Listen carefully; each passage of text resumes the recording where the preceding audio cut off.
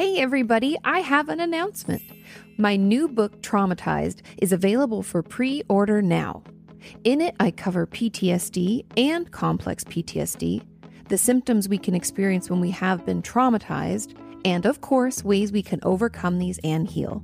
There is honestly too much helpful information in this book to list it all, but if you've ever wondered if you've been traumatized or are working to overcome past trauma, this book is for you. I cannot wait for it to be out in the world and help anyone suffering, so please pre-order yours today at katiemorton.com. You can ask her about your therapist or vent about your work. You can ask her about your self-esteem or why your feelings hurt. Ask Katie anything. Hey everybody, we are back with episode, I think, number 3 of Ask Katie Anything. And I polled all of you on my YouTube community tab to put your questions in there and ask me, well, anything. And in every episode, what I have learned is that I get through about 9 questions, but I have 12 on my document just in case I happen to be a lot quicker getting through these. And I'm hoping that these podcasts, like Sean and I's podcast, as well as this podcast, can be a nice distraction / something else to do while we're all most likely, being like, what do they call it? You're just stuck at home, essentially. But I forget the term they use. It's like, do you remember, Sean, what the term is? They call it, no, it's not quarantine. It's like something at home. Like you shelter at home. Shelter in place. Yeah, shelter in place. That's the word. It's a very strange phrasing. But we are sheltered in place. We've been home now due to the coronavirus outbreak, probably, I think we're on day 7 or 8 at this point. And it's even been a little longer than that, but we did step out to fill up our gas tank and get some cash and groceries and stuff like that. But then back in the house. And so here we are, going crazy with you. Yay! Okay, let's get into your questions. And the first question is, why do some people never recover from mental illnesses that most people make a recovery from? Examples they offer are depression rather than a chronic mental health condition such as bipolar. Are some people just unfortunate in their brain chemistry, or is this a reflection on our healthcare system and or the way society views mental health? I love this question. Oh my God. Thank you so much for asking it. And I definitely believe that this is kind of a reflection on our healthcare system and the way that society views mental health, because the truth about things like depression and even bipolar disorder, any mental health condition should be treated in the same way we treat a medical condition. And I really mean that 100%, because think about the common cold, right? If I start feeling sick and I catch a cold and then I get over the cold, 6 months later, you wouldn't be like, oh my God, you have a cold again? What's wrong with you? But that's what happens, right? We get sick. And that's the same with depression, anxiety symptoms. They can come and go. We can feel good for a long time. We can get them into kind of remission. You know what the term remission means, no more symptoms of it. Those symptoms go away. And then let's say something else happens, or we just have a down few months and it comes back. If we're more predisposed to have some kind of mental illness or even just symptoms of a mental illness, those symptoms can always come back. And so I think that's just something I want you to keep in mind, because it always can come back. It's not we just recover from it and it never happens again. That would be amazing, but that's just not how things are. And yes, there are more chronic symptoms of mental illnesses. People with bipolar disorder may tend to have to maybe be on medication more frequently, or maybe their entire lives, more than someone with depression.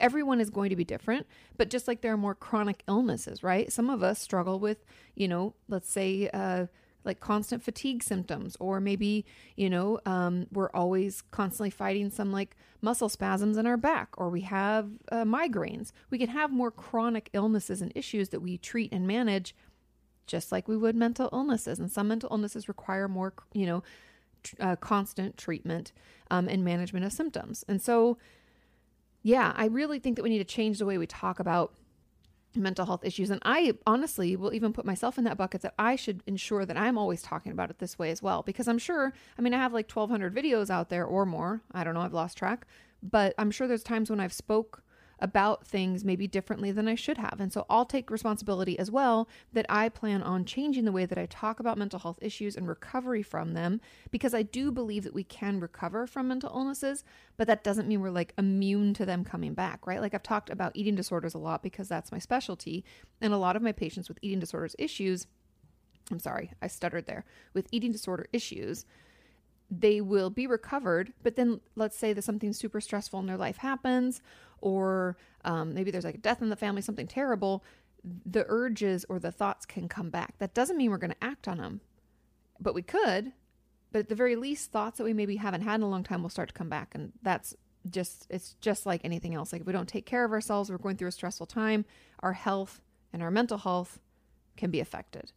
And so, yeah, I really enjoyed this question. So I'll try to make a point to change the way that I talk about mental health and make sure that people always understand that it should be seen exactly as physical health, because that's really the truth. And we can't even if we don't want to talk about them the same, they are the same. Like our mental health affects our physical health and vice versa. So the sooner we can all get on board to treat health as a whole, I think the better off we'll all be. Okay, cool. I feel like I was succinct. Maybe not. Maybe. I'm going to drink some water and we'll get on to question number 2. And also, I want to share a tip before I get into the next question. I want to share a tip of something that I've been doing to deal with kind of this coronavirus, COVID-19 chaos that's going on in our world. And I've been doing a lot of what I call thought stopping. And I'm sure there's a question here where people are asking about this, but I will try to change the topic in my brain to like, what's a trip that I really want to take? Or what was the last great vacation I had? Or a great vacation I want to have? Or an amazing memory? And I force my brain out of chaos, anxiety thoughts, the spiraling out of control, into something that's a little happier, healthier, and just stops that spiral. And if you find yourself spiraling, disconnect from the media, because it's like, I don't need 24/7 updates on the coronavirus. That's just not going to do me any good. And I do need to live my life. So I'm going to watch enough to be informed, and then I'm going to swap over, and I'm going to, think about other things so that I don't spiral out of control. So I'd encourage you to do the same. Okay. Without further ado, question number 2. It says, "Hey, Katie, when you're in quarantine or self-isolating, how do you take care of your mental health as a teenager if you rely a lot on social stimulants to keep you going?" I know that this isn't ideal, and it's not ideal for anyone. And I know it's hard for us to be socially isolated. I would encourage all of us to engage safely with people in our lives. We have so many tools now. I can Skype someone on my computer right now, use a Zoom meeting. I can do FaceTime with friends and family. I can text. I can send Snapchats. I can send Instagram stories. I can do a lot of different things. And I would encourage us all to get a bunch of like fishing lures out in the water to different people in our lives and connect with them. Like earlier today, I texted with my mom. I Instagram message was like 4 or 5 of my friends, and I called my grandma. And even though I know I can't see them in person, it was great for me to connect, to hear their voice, to know what's going on. And I would encourage all of us to do the same. And I know it's not the same as in person, but that's the cool thing about, like, there's even this new thing on your TVs now. It's an app you download called Netflix Party. And I think they created it with Google. So you have to have like a Chrome browser in order to download it, or you have to have a smart TV or however you get into it. If you have Apple TV, I'm sure you can just download it through there. But you download the Instagram Party app and you can watch shows with your friends and comment back and forth. I've seen a lot of people online doing like little group hangouts for like happy hour or making food together.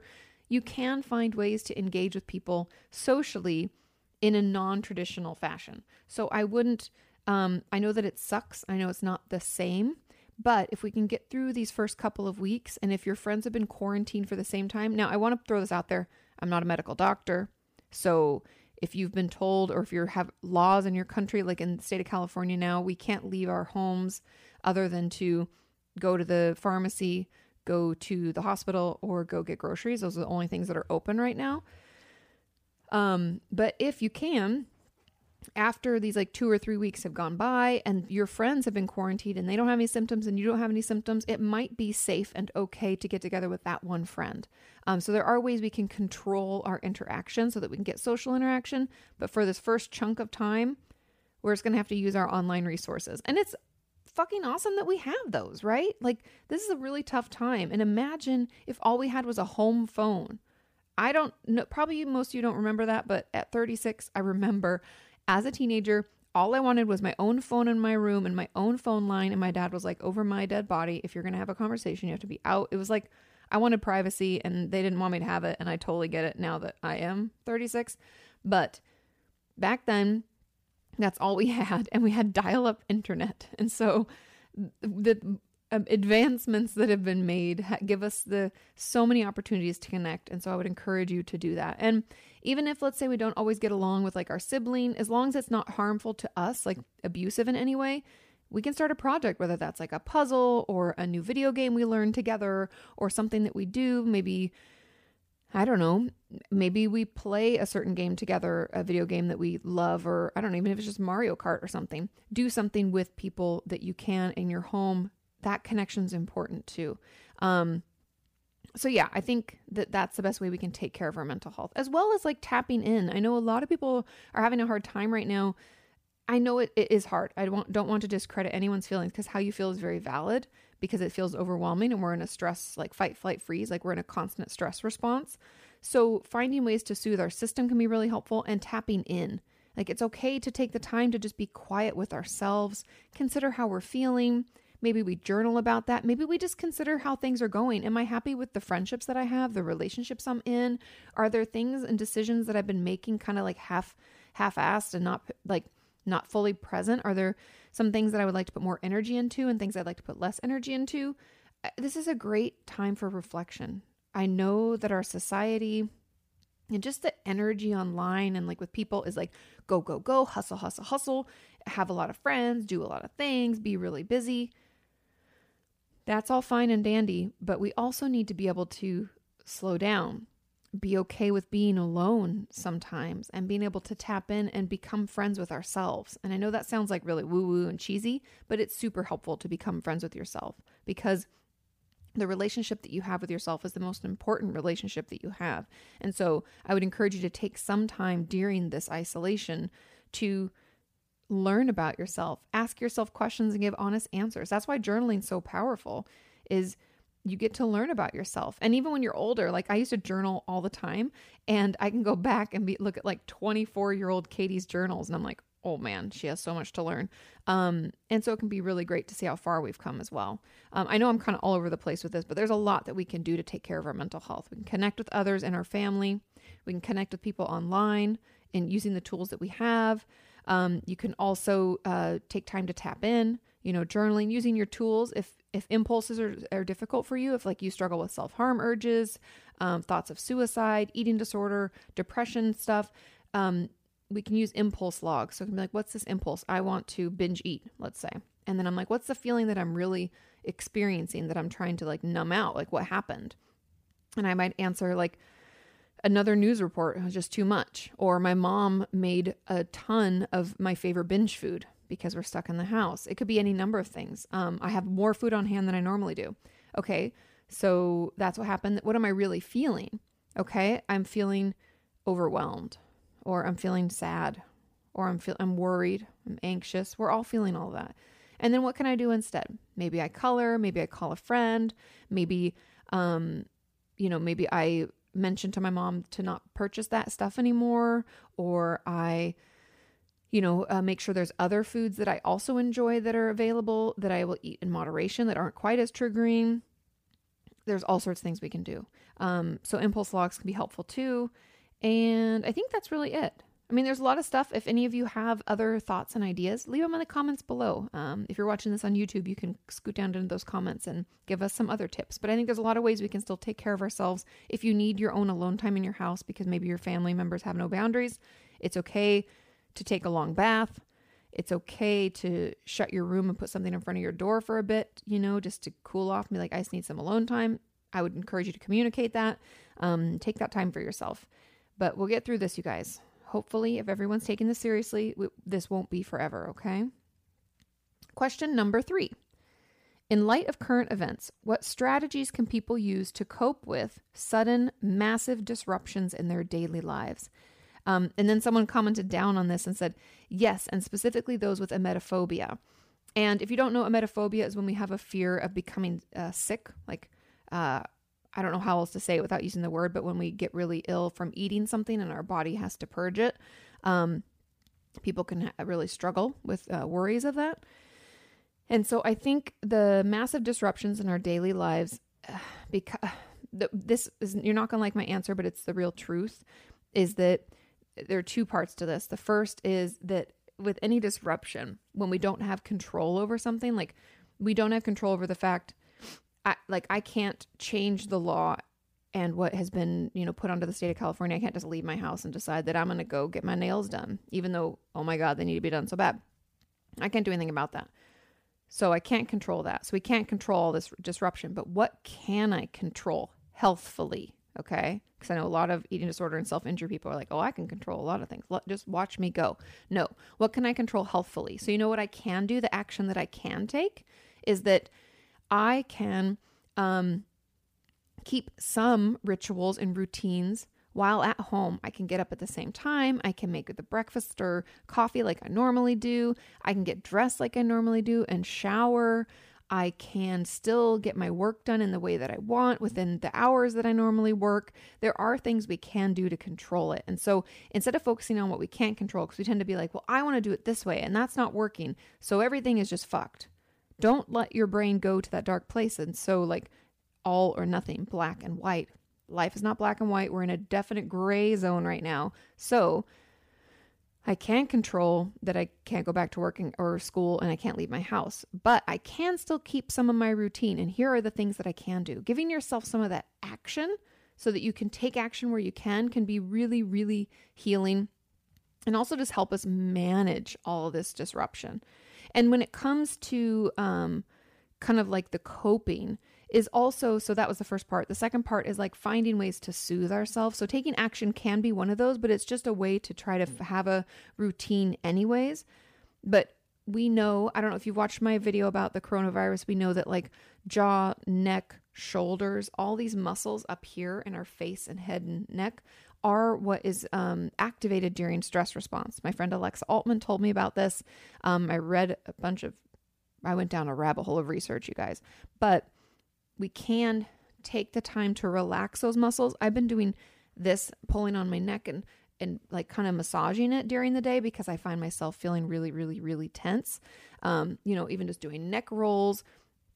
That's one way to soothe our system. Warm baths, if that works for you, that could be a way to soothe your system. Stretching, that's been super helpful for me. I just sit down on my carpet in my living room and do some stretches. Stretch my feet, my legs, my back, my sides. Oh, it just feels good. So there are some things that we can do to help us cope. And it's really, we're coping through action and then we're trying to find ways to soothe our system because I know this feels very disruptive, but we can't fix that. We can only fix our response to it. And so those are some ways that you can more thoughtfully respond. And then to go into the final part of this question where they ask people with emetophobia, if there were rituals and things that you did to help assuage this worry and fear, I would encourage you to continue doing that. Again, we can focus on like, oh, well, I used to only do X, Y, and Z. This used to be the way that I would manage that anxiety or that worry. And so if we made sure that we didn't overeat or we didn't undereat or we didn't eat certain types of food, like I know it's a lot of food control stuff. I know it's a lot of anxiety management. There are things that we can still do to manage that worry. And there are still like food is still available at the grocery stores, you guys. I know people like totally panic bought. That's not, I would encourage all of you just to purchase what you need for that week and then do it again the next week. Those are the easiest ways because food is still on the shelves. There's no issue with our supply of food. We're going to be okay. So if it's hard for you to have a lot of food in the house, then that means that maybe we place our delivery order or we go out once a week to get that food. We're careful. We wash everything. We wash our hands. We change our clothes and we get ready for the next week. Take control over the things that you can so that your emetophobia urges and worries and just anxieties don't get worse. And I think a lot of our mental health issues, any worries are going to get worse during this time just because we're on high alert, because we're already in a stress response. So just be kind and compassionate to yourself and do what you can to calm your system down. Okie dokie. On to question number 4. I was like, where am I? Let me grab a drink of water here. Question number 4 is, do you have any tips for people with OCD? With everyone talking about washing hands and cleaning due to the coronavirus, do you know, or how do you make sure you don't fall back into old rituals? This is going to be very difficult. And a lot of it has to do with the worried thoughts. Because if you guys don't know, the way that OCD works, for most of us, for not all of us, but for those of us who have actual compulsions that are physical and not just mental, if any of you are confused and like, what are you talking about? Some people with OCD have more of what I would call pure OCD, meaning it's just the obsessions. So they're mental. So we'll have like these thoughts, these intrusive thoughts will pop up. Usually they're sexual or violent in nature.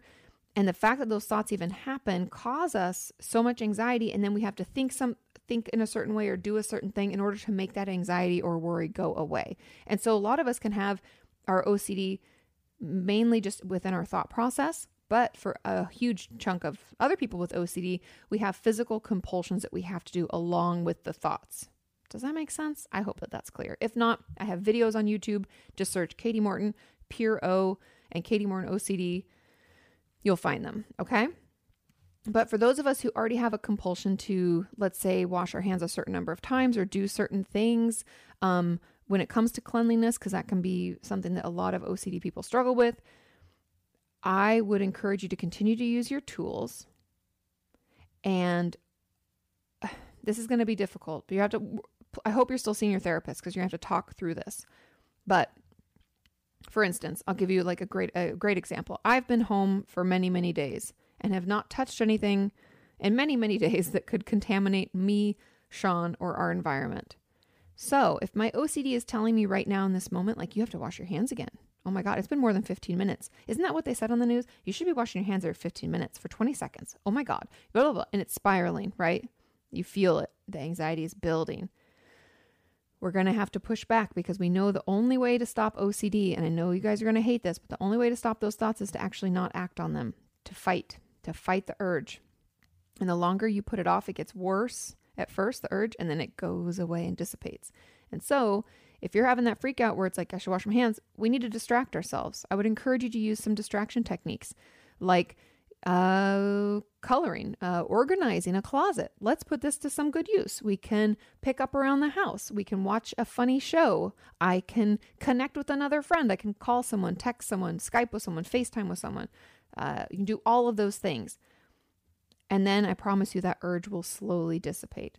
And so I would not listen to more media about cleanliness and then like how necessary it is. If we're already taking our own precautions and you've been in your house, sure, we should all be somewhat hygienic in general, but I guarantee you're not going to need to wash your hands in the amount of times that like your OCD is trying to tell you to. So we're going to have to, distract and then self-soothe. And I know I keep coming back to this, but I think this is a really important thing during this time because we're in that stress response and it's like prolonged. That energy can build because I don't know if you remember from my video, I was talking about how when we're in fight or flight, it peaks really quickly and it goes away, the fight or flight response. Fight, flight, freeze, sorry. But you know what I'm talking about. It fires, it gets us, either we fight something or we run away from something that's a threat. And then we come down from it and we're like, oh. And then if you don't remember when I talked about body memories, something that Peter Levine, I think his name is Peter Levine, he was the psychologist that was studying this. After animals run away from a threat and they survive, they do a deep breath and they shake it out. It's like shaking out all that energy.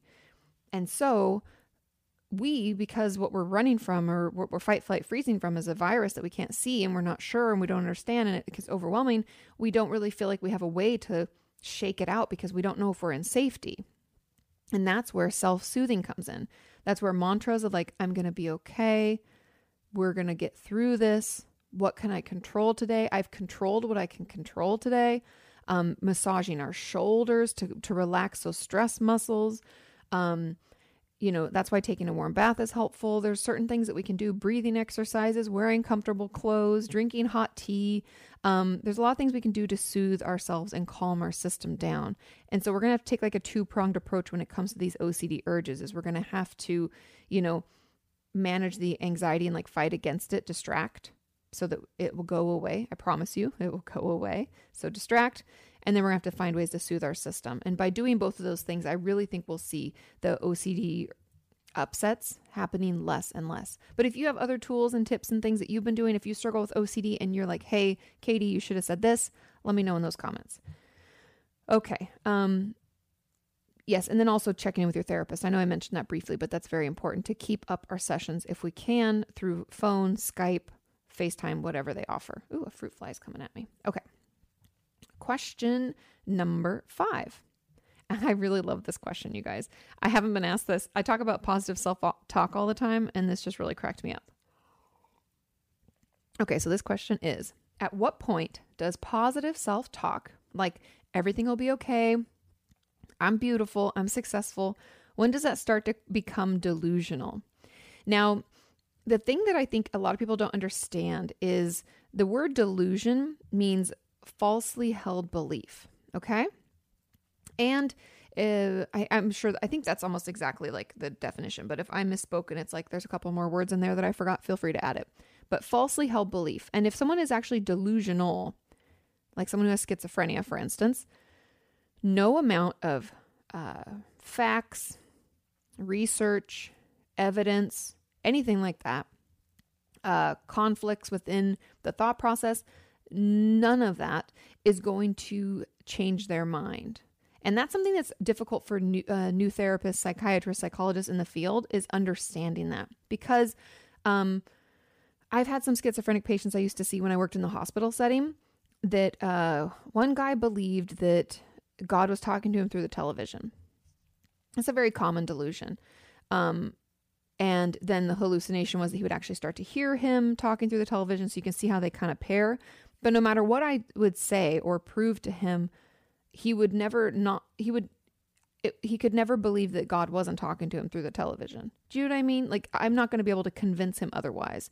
And so the reason that I'm defining that and talking about it is because having positive self-talk and thinking like I'm beautiful and I'm successful, even if that's not really true, isn't a delusion unless you believe it, no matter how much evidence you have to the contrary. And so I don't believe that if we're struggling with positive self-talk and something that we're trying to help improve our confidence, that it will ever become delusional, because the delusions just don't work that way. Okay. However, I get what they're trying to say. They're like, when does this just become like ridiculous? And like, if I believe it, it's not even true. That's that negative self-talk coming in again. It's ruining your positive self-talk. And here is why, this is a great example of why I think bridge statements are so key and important when it comes to doing this. So when we're doing positive self-talk, we can't just be like everything's going to be fine. I'm great. I'm beautiful. People love me. This is amazing. Like, just saying that stuff, if we don't believe it at all, isn't going to help us feel better. I know. I'm sorry. That's just not how it works. Because if we don't believe it, it's not doing anything. It can stop negative self-talk right in its tracks, which could be very beneficial. However, that's why bridge statements really help. So if we have a lot of like shitty self-talk, we're like, I'm so worthless, things are terrible, whatever it may be, I'm unlovable, everybody hates me, I'll never be good at anything, I don't know, you name it. I'm not going to believe everything's going to be okay, I'm beautiful, and I'm successful. But I can start bridging it. I can say it's possible I'm not as bad as I think I am. It's possible that I might be lovable maybe sometime in the future. I'm open to that possibility. And we start moving from that negative into the positive. And I think that that's actually how healthy self-talk grows and becomes real, not delusional. I don't think that these can ever become delusional. I don't know if this is making sense to you, but this is like delusion, like, even if these things aren't true, that doesn't make you delusional for trying to believe them. Do you see? It like doesn't, like, positive self-talk and delusions are not the same thing. Delusions are like, I don't know, like there's no one better than me. Like you could have like delusions of grandeur. Like I am the best at everything. Like positive self-talk is like, I am beautiful. People will love me, or people can love me, or I will be loved. I am good at this, or I might not be as bad at this as I think I am. You know, there's a lot of ways that we can move that. And I just don't really think it can ever become delusional. That's just not how delusions work. That's not what they are. And I hope that makes sense. If you have a follow-up question, you're like, hey, Katie, that sucked. The answer is terrible.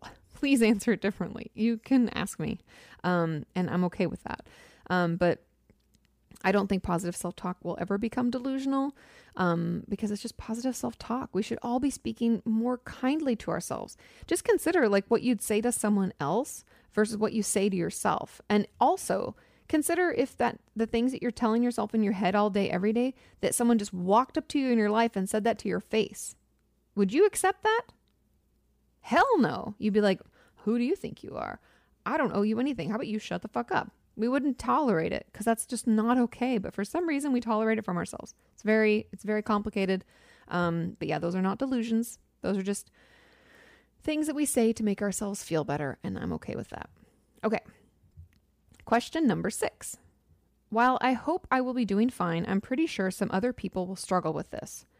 During these crazy times where your social life might be shut down for months, potentially trapping you in your home, I feel that.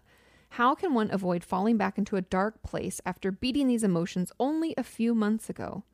Social contact and going out in public will be the answer, but that isn't possible right now. And while Skype might help, it just isn't the same. I know it's not the same. And I don't want people to think that like I don't agree with that. It's not the same. But I really do think there are ways that we can make it more like going out. For instance, we can do like get dressed up, like role playing. Like, okay, I know it sounds silly to say role playing, but we're like not leaving the house, but we're like getting dressed up to go out. Get dressed up to meet your friends for happy hour on your computer. Put on your nice pants or top or dress or whatever. Put on your makeup. Get ready. I gotta get ready because I'm going to meet with them here in like 20 minutes. You do that. You sit down. You pour your glass of wine, or you start making your food or whatever, and you sit down to hang out with them. And then you chitty chat as if you are in person. I know it's not the same, but it's as close as we can get. And I think the rituals around going out and socializing are what is so important. And then I would even encourage you when you're off of the hangout, text them, be like, that was so much fun. It was great to see you. Those are things you might do when you see someone in person afterwards. Like if I see my girlfriends, I always text them later. I'm like, oh, it's so good to catch up. I'm so glad this is going well, or about such and such. You know, you just do like a little follow-up. Do a follow-up. Do all the things that you normally do around socializing, and just do the socializing from a safe distance.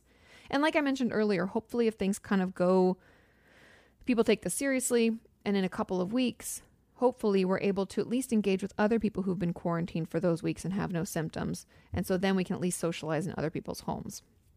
And we'll stay tuned, obviously, for any kind of real medical advice on that. But that's my hope. And so I think that that's something that we can do. And then also using your tools. What got you out a few months ago? It wasn't just socializing. It was probably the way you talk to yourself. It was probably thought stopping, not letting your thoughts go into that dark place. And I would encourage you to use those same tools. And I know that it can be hard to motivate when we're stuck at home, but I love this. I was on a live stream for Patreon last week, I think it was. And one of the people that was on the live stream was like, I do the 5-second rule. I do 5, 4, 3, 2, 1. I got to do it. I'm going to get up. So you count down from 5 and you go do the thing that you're like putting off for some reason. So if you're having a tough time using your tools, whatever that might be, whether it's setting up time to hang out with your friends on Skype, whether that's getting ready for that, whether that's, journaling or using your impulse logs or, coloring, putting a puzzle together, reading, whatever it is. If you're like, oh, I just don't want, I'm just going to lay here and like let the negative thoughts take me away. No, you count down from 5 and you get your ass up and you go do that thing, because otherwise it's so easy to get caught back in that rut. If you haven't been a viewer for a long time, you won't remember this, but my video, I don't even remember what video this is. It might be a schizophrenia video or another video, but essentially what I'm trying to describe is like how our brain is, like neuroplasticity when it comes to our brain and learning new ways to cope. And I like to think of our brain as like a balloon that's filled with sand. And every action that we take is like rolling a marble from one synapse to the other. It's like making this little rut in the sand. And when we learn something new, it's really hard, right? It's like when you go to your job on the first day or even go to a new school. You don't know where anything is. You don't know how to do anything. You feel kind of out of place. It's really uncomfortable and everything is new and it takes you longer to do the things than normal or than like, the other people, the people who've been there for a while. So that marble's trying to create a rut and it's really hard and it's working hard. Your brain is working hard. But slowly but surely, remember, like after being at a job for like 3 weeks, I remember when I was a waitress, the screen on how you place orders and stuff, I was like, oh my God, I'm never going to get used to this. And then a few weeks in, it was like old hat. It was so easy. I could do it like so quickly. So that neuroplasticity, that marble keeps rolling. It gets deeper and deeper and deeper into this rut, which is helpful for learning, makes things easier, it allows us to be able to do things without having to consciously think about it because it's a learned skill. But this can be bad when that rut is actually something unhealthy. Like every time I get stressed, I binge eat. Every time I get stressed, I binge eat. And it goes back and forth. Every time I feel alone or isolated, I get depressed. Every time I feel alone or isolated, I feel hopeless and helpless. And we get in this dark place. We've made this rut. And so you've gotten out of that rut a few months ago. But that rut still exists. It hasn't been fully filled back in with sand. And so we're going to have to fight to keep it out. And we're going to have to use all the tools that we learned, those new, harder things to do. I know, but we're going to have to force ourselves. That's why some of that self-talk has to be like, in 5 seconds, you're going to get the fuck up off this couch and we're going to go do that thing. You're going to have to talk to yourself. We have to keep ourselves in check. It's really hard. And I know it's easier just to fall back into that old rut, but we don't want to be there. We already know what that feels like, and it's a scary, scary, unhappy, hopeless place. So you got this. Hang in there with us, okay? Hopefully we'll be out and just before you know it. I'm hopeful too, man. I'm missing time with my friends, and social contact is helpful for all of us. But yeah, get dressed, hang out with your friends via Skype. Okay, question number 7.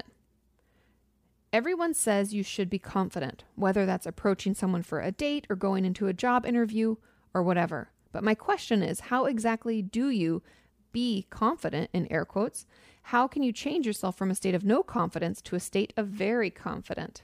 I like this question. Get another drink of water here. Okay, so bridge statements.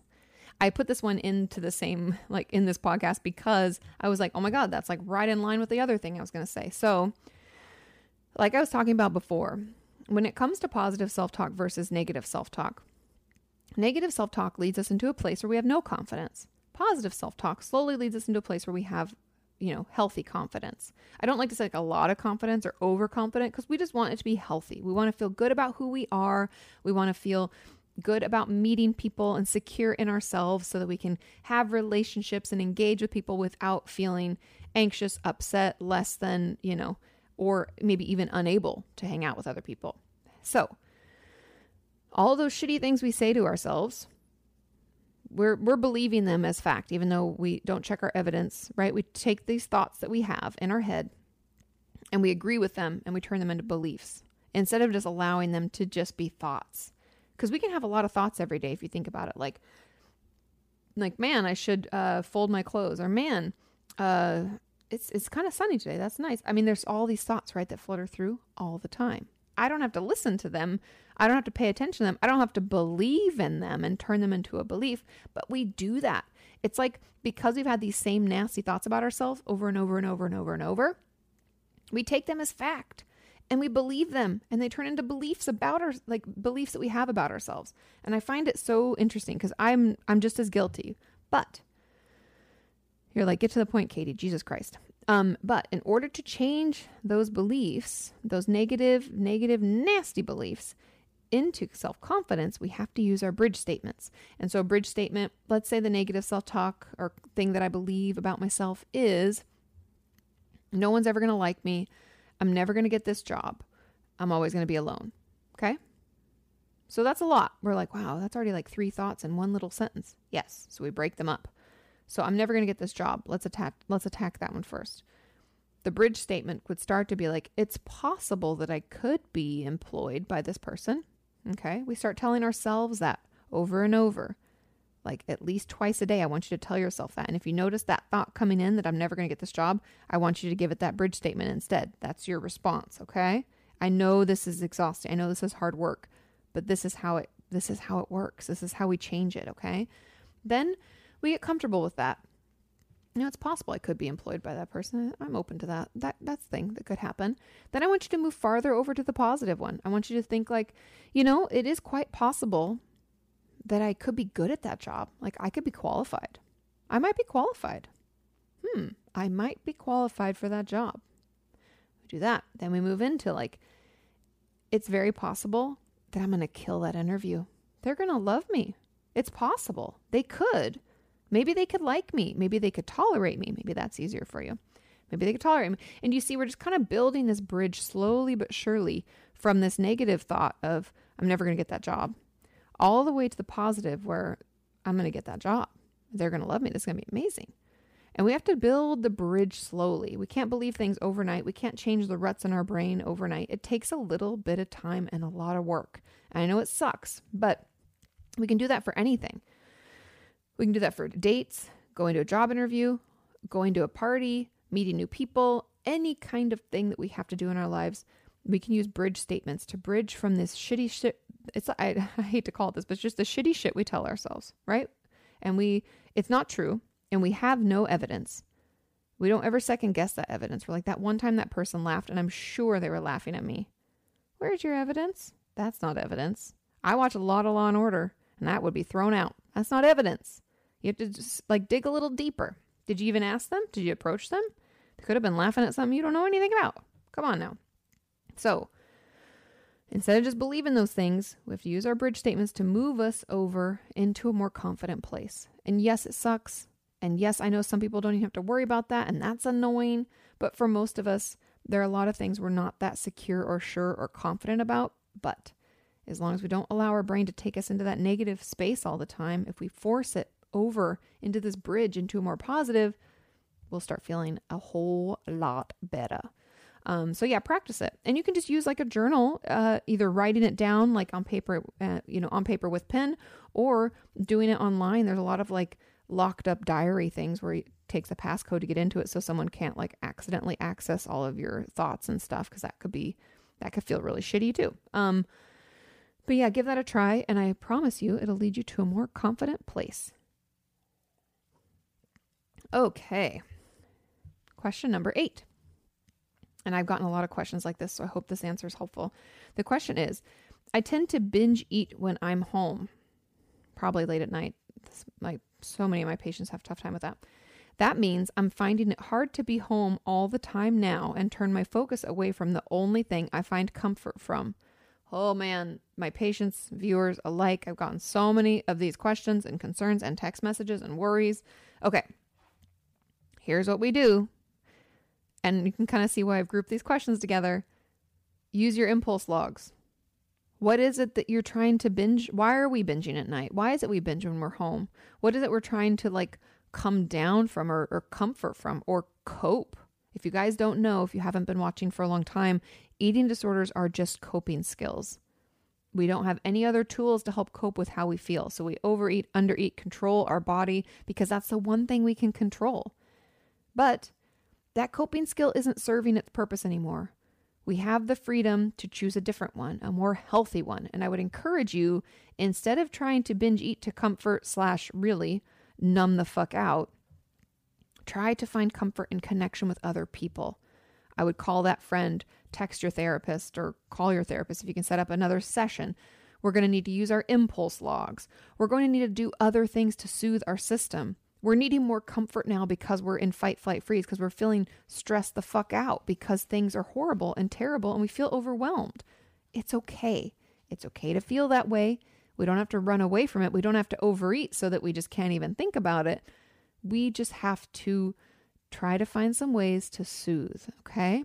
And so we're going to have to use those tools. I know it sucks. I know the urges are there, but we have to figure out why those urges are there, what's really going on, because then we can better manage it so that we don't need that coping skill. Because the binge eating isn't going to make us feel any better. For any of you who struggle with binge eating, you know we do this cycle where we feel super stressed out, maxed out. we binge eat. Then we have anxiety about the fact that we binge ate and we feel bad about it and all this shit talking goes on, and then we go back again and do it again. And so sorry, I forgot a stage. We start to restrict because we're like, oh, I shouldn't have done that. I shouldn't have binge ate. I'm so horrible, blah, blah. And then we get overly hungry and we binge eat and we start it again. Sorry, didn't want to forget that last little tension building phase. Anyways, and then also something that we can do that's like a physical thing that isn't just a process thing. Because what I've talked about mostly is like what I talk about my patients in therapy, like talk to them about figuring out what purpose your eating disorder serves and like working to heal that. But also, don't keep binge foods in your house. I know a lot of people are like, oh, I'm stocking up for weeks and weeks. That doesn't mean you have to have like family size amounts of binge foods. You can pick other things. Okay, maybe we like to binge on, I don't know, potato chips. Don't buy potato chips. Instead, buy carrots and hummus. I know you don't like it as much, but that's okay. If it's going to be super triggering and having it in the house is going to make it extra hard for us, there are things that we can remove from our environment so that we don't feel so overwhelmed. Got it? I've been getting so many questions about that, so I hope that that's helpful. Okay, question number 9, and maybe the last question. Maybe we'll get to 10 this time. We have a little bit of time. Question number 9 says, what does it mean if I want to talk to my therapist more? I find myself throughout the day wishing I could just text them about certain things. I like having the feeling that I have someone to talk to and that someone hears me. This is so common. And I've talked about this a lot when it comes to attachment. Many of you have told me that you feel super attached to your therapist. You want to see them more, talk to them more, be friends with them, all of this stuff. And that has to do with our therapist being like our only safe relationship at the time.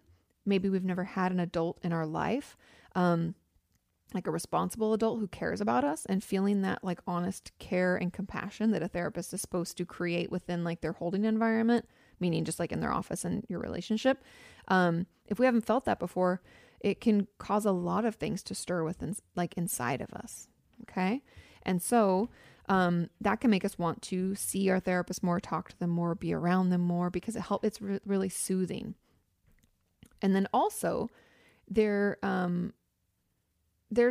I guess, and I'm not sure what this person, like why this happens. This might just be in general, but if it's due to kind of the coronavirus anxiety and stress, it's because your therapist is a safe haven.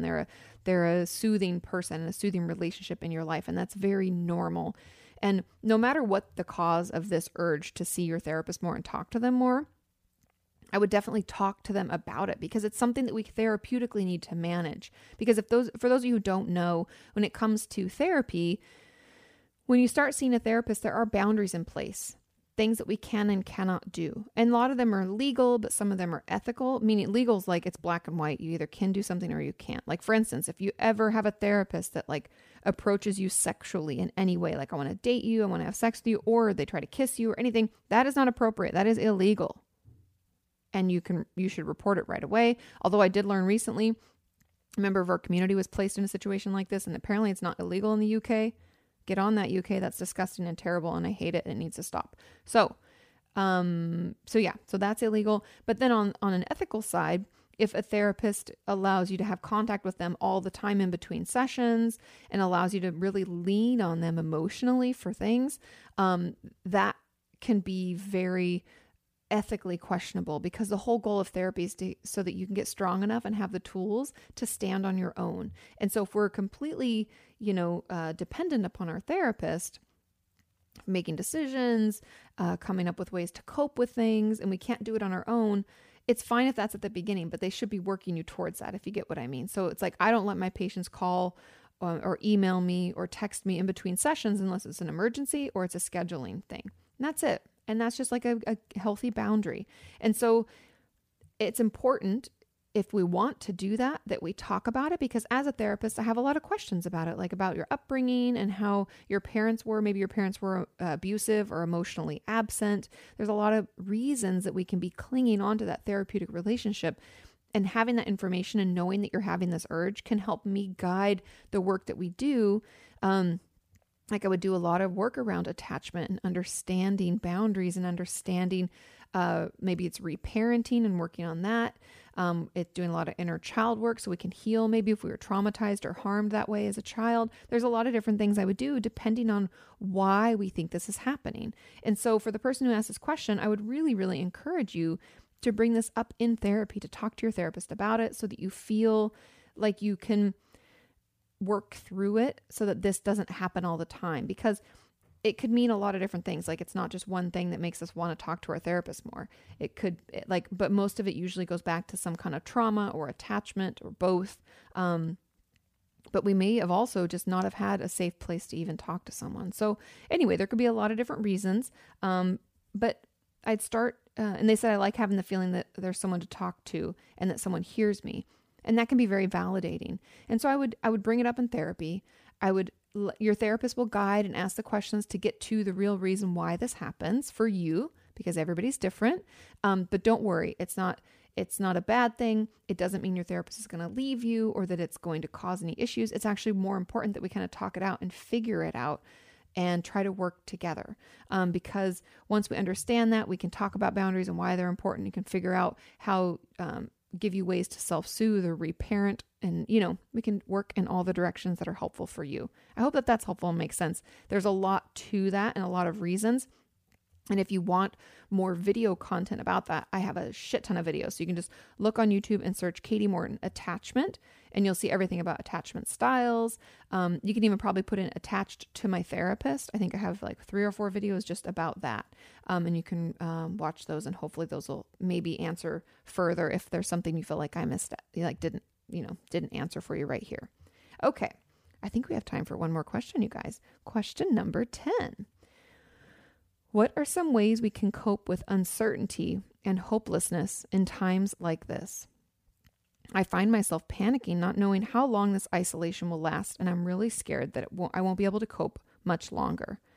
I think the best way we can cope with uncertainty and hopelessness, and I might do a whole video about this, stay tuned for that, but I think the best way is to connect.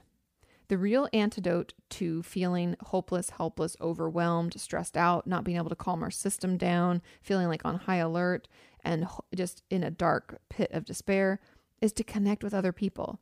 I know that sometimes the last thing we want to do, and we just don't feel like we have the energy to reach out, or maybe we don't have people that are safe in our lives. Maybe it's that you see your therapist this week again. Maybe you try to, not see in person, but like through Skype. Or maybe it's a FaceTime, or maybe we do a call or a text check-in. Maybe we let them know we're needing more connection. Maybe it's that. Maybe it's friends or family. If we have safe people in our lives that we can talk to and connect with, I would encourage you to do that. It could even be through, I have my Facebook group, the Kati Facebook group, and even on the community tab over here on YouTube. On Twitter, we have community people chatting. There's a lot of ways to connect. On my Patreon account, we have that too.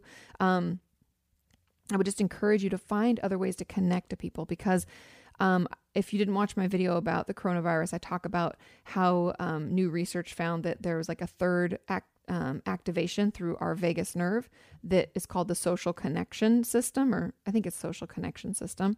But it helps us feel like activated and calmed at the same time. We're like engaged through connection, and then we're calmed through security, and support. And so I think that will really, really help you. And then also thought stopping, man. That's the main thing that has been keeping me healthy, happy, and alive right now, is not allowing my brain to go into this, I don't know if I can do this. I don't know for how much longer I can manage. I'm so overwhelmed. What if our food delivery doesn't show up? What if I don't have any groceries? Well, no. I have to tell my brain to just shut up. It's not helpful. I have to take it another direction. I have to be like, so what are some things that I want to do this year? What are some goals that I have? I'd really like to write a book about trauma. I'd really like to, spend more time with my grandmother because she's getting older and I worry about her. There's all these things that we can do. We have to take our brain somewhere else. What was it like? Kati, remember, I talked to myself. I know it might sound crazy, but it's helpful. Remember when you were in Paris with Sean and there was that bakery and it would wake you up at 7? You start telling yourself those memories and stop those nasty thoughts right in their tracks, because otherwise we all could go there. I know all of us have had dark thoughts this week and last week. It's been really hard. We can feel like we're all alone, but we're not. And we need to not allow our brain to take it there. We have to stop it from going there. Okay. Excuse me. I got a frog in my throat. And so I really think that those are the best ways to cope. And then again, kind of back to the checking in with your therapist, distracting when you need to, doing what you can. Like a lot of it, we might just need some action, some things we can do. You can set some goals. Like every day I have a couple things I want to do around the house and a couple of things I want to do for work. It's not as much as I normally would do because I get tired early. So gauge your own energy level. But those are some things that you can do to help you feel better, because we can't be certain and feel like things are going to be fine. We don't know that, and that uncertainty sucks. So we have to control what we can and do what we can that's healthy and happy for us. And so that's why people are making puzzles and reading books and coloring and all sorts of things like that. Cleaning the house. Those are all nice distractions. Watching funny movies. We can do those things. Then, like I've talked about throughout this whole podcast, like relaxing the muscles in our shoulders, head, neck. Those are all the muscles that are engaged during a stress response. And so if we can calm and soothe and relax those, we'll feel better. If it helps to clean your house and wipe things down and makes you feel a little bit safer, we can do some of those things. I would encourage all of us to stop hoarding things. That's not necessary. I know that for some of us, that helps us feel a little bit more secure. If it makes you feel secure to have shopped, you can shop. But there is no shortage happening. We created the shortage with our binging of items. So just remember that there's no shortage in our supply chain. We're going to be able to, there's food on our shelves. Toilet paper will be replenished soon. It's only because we overbought that we saw any shortage. Things are fine now. So just buy what you need. If it helps you feel a little bit better to have something on hand, buy one of those items. And then, we're going to have to do that self-talk. We're going to have to thought stop and do some things to distract so that we can all get better. Because trust me, I'm in it with you. I feel it. It's overwhelming. But we'll get through it. We'll get through it together. Yeah. Thank you guys so much for listening. I know that this has been a hard couple of weeks. I know that it's, I don't think that this is the end of it, but know that we're in it together. I'll be doing more live streams. I'll be doing more podcasting. I'll have videos coming out about this and topics related to it. There'll be a lot of different things that I'm doing in order to connect, to help you feel connected and remind you that you're not alone, because we are as a world in this together. And I hope some of these answers were helpful. Make sure you're subscribed to this channel. This is the podcast channel. If you didn't know, Opinions That Don't Matter. That's Sean and I's podcast. If you're looking for a way to distract, that's a great way to distract. We do answer some of your relationship questions on it, but it is not a mental health podcast. It's more of a goofy Sean and I chit-chatting, shooting the shit about things. So if you're just wanting to distract, that's a great way to do that. And again, if you ever have any other questions or things that you want more information on, just get on YouTube, put in my name, Kati Morton, with some keywords, and I'm sure some of those videos will pop up. Have a wonderful week, and I will see you next Thursday. Bye. About your work, you can ask her about your self-esteem or why your feelings hurt. You can ask her why breakups suck or why you've hit a plateau. Inquire all those questions you've always wanted to know.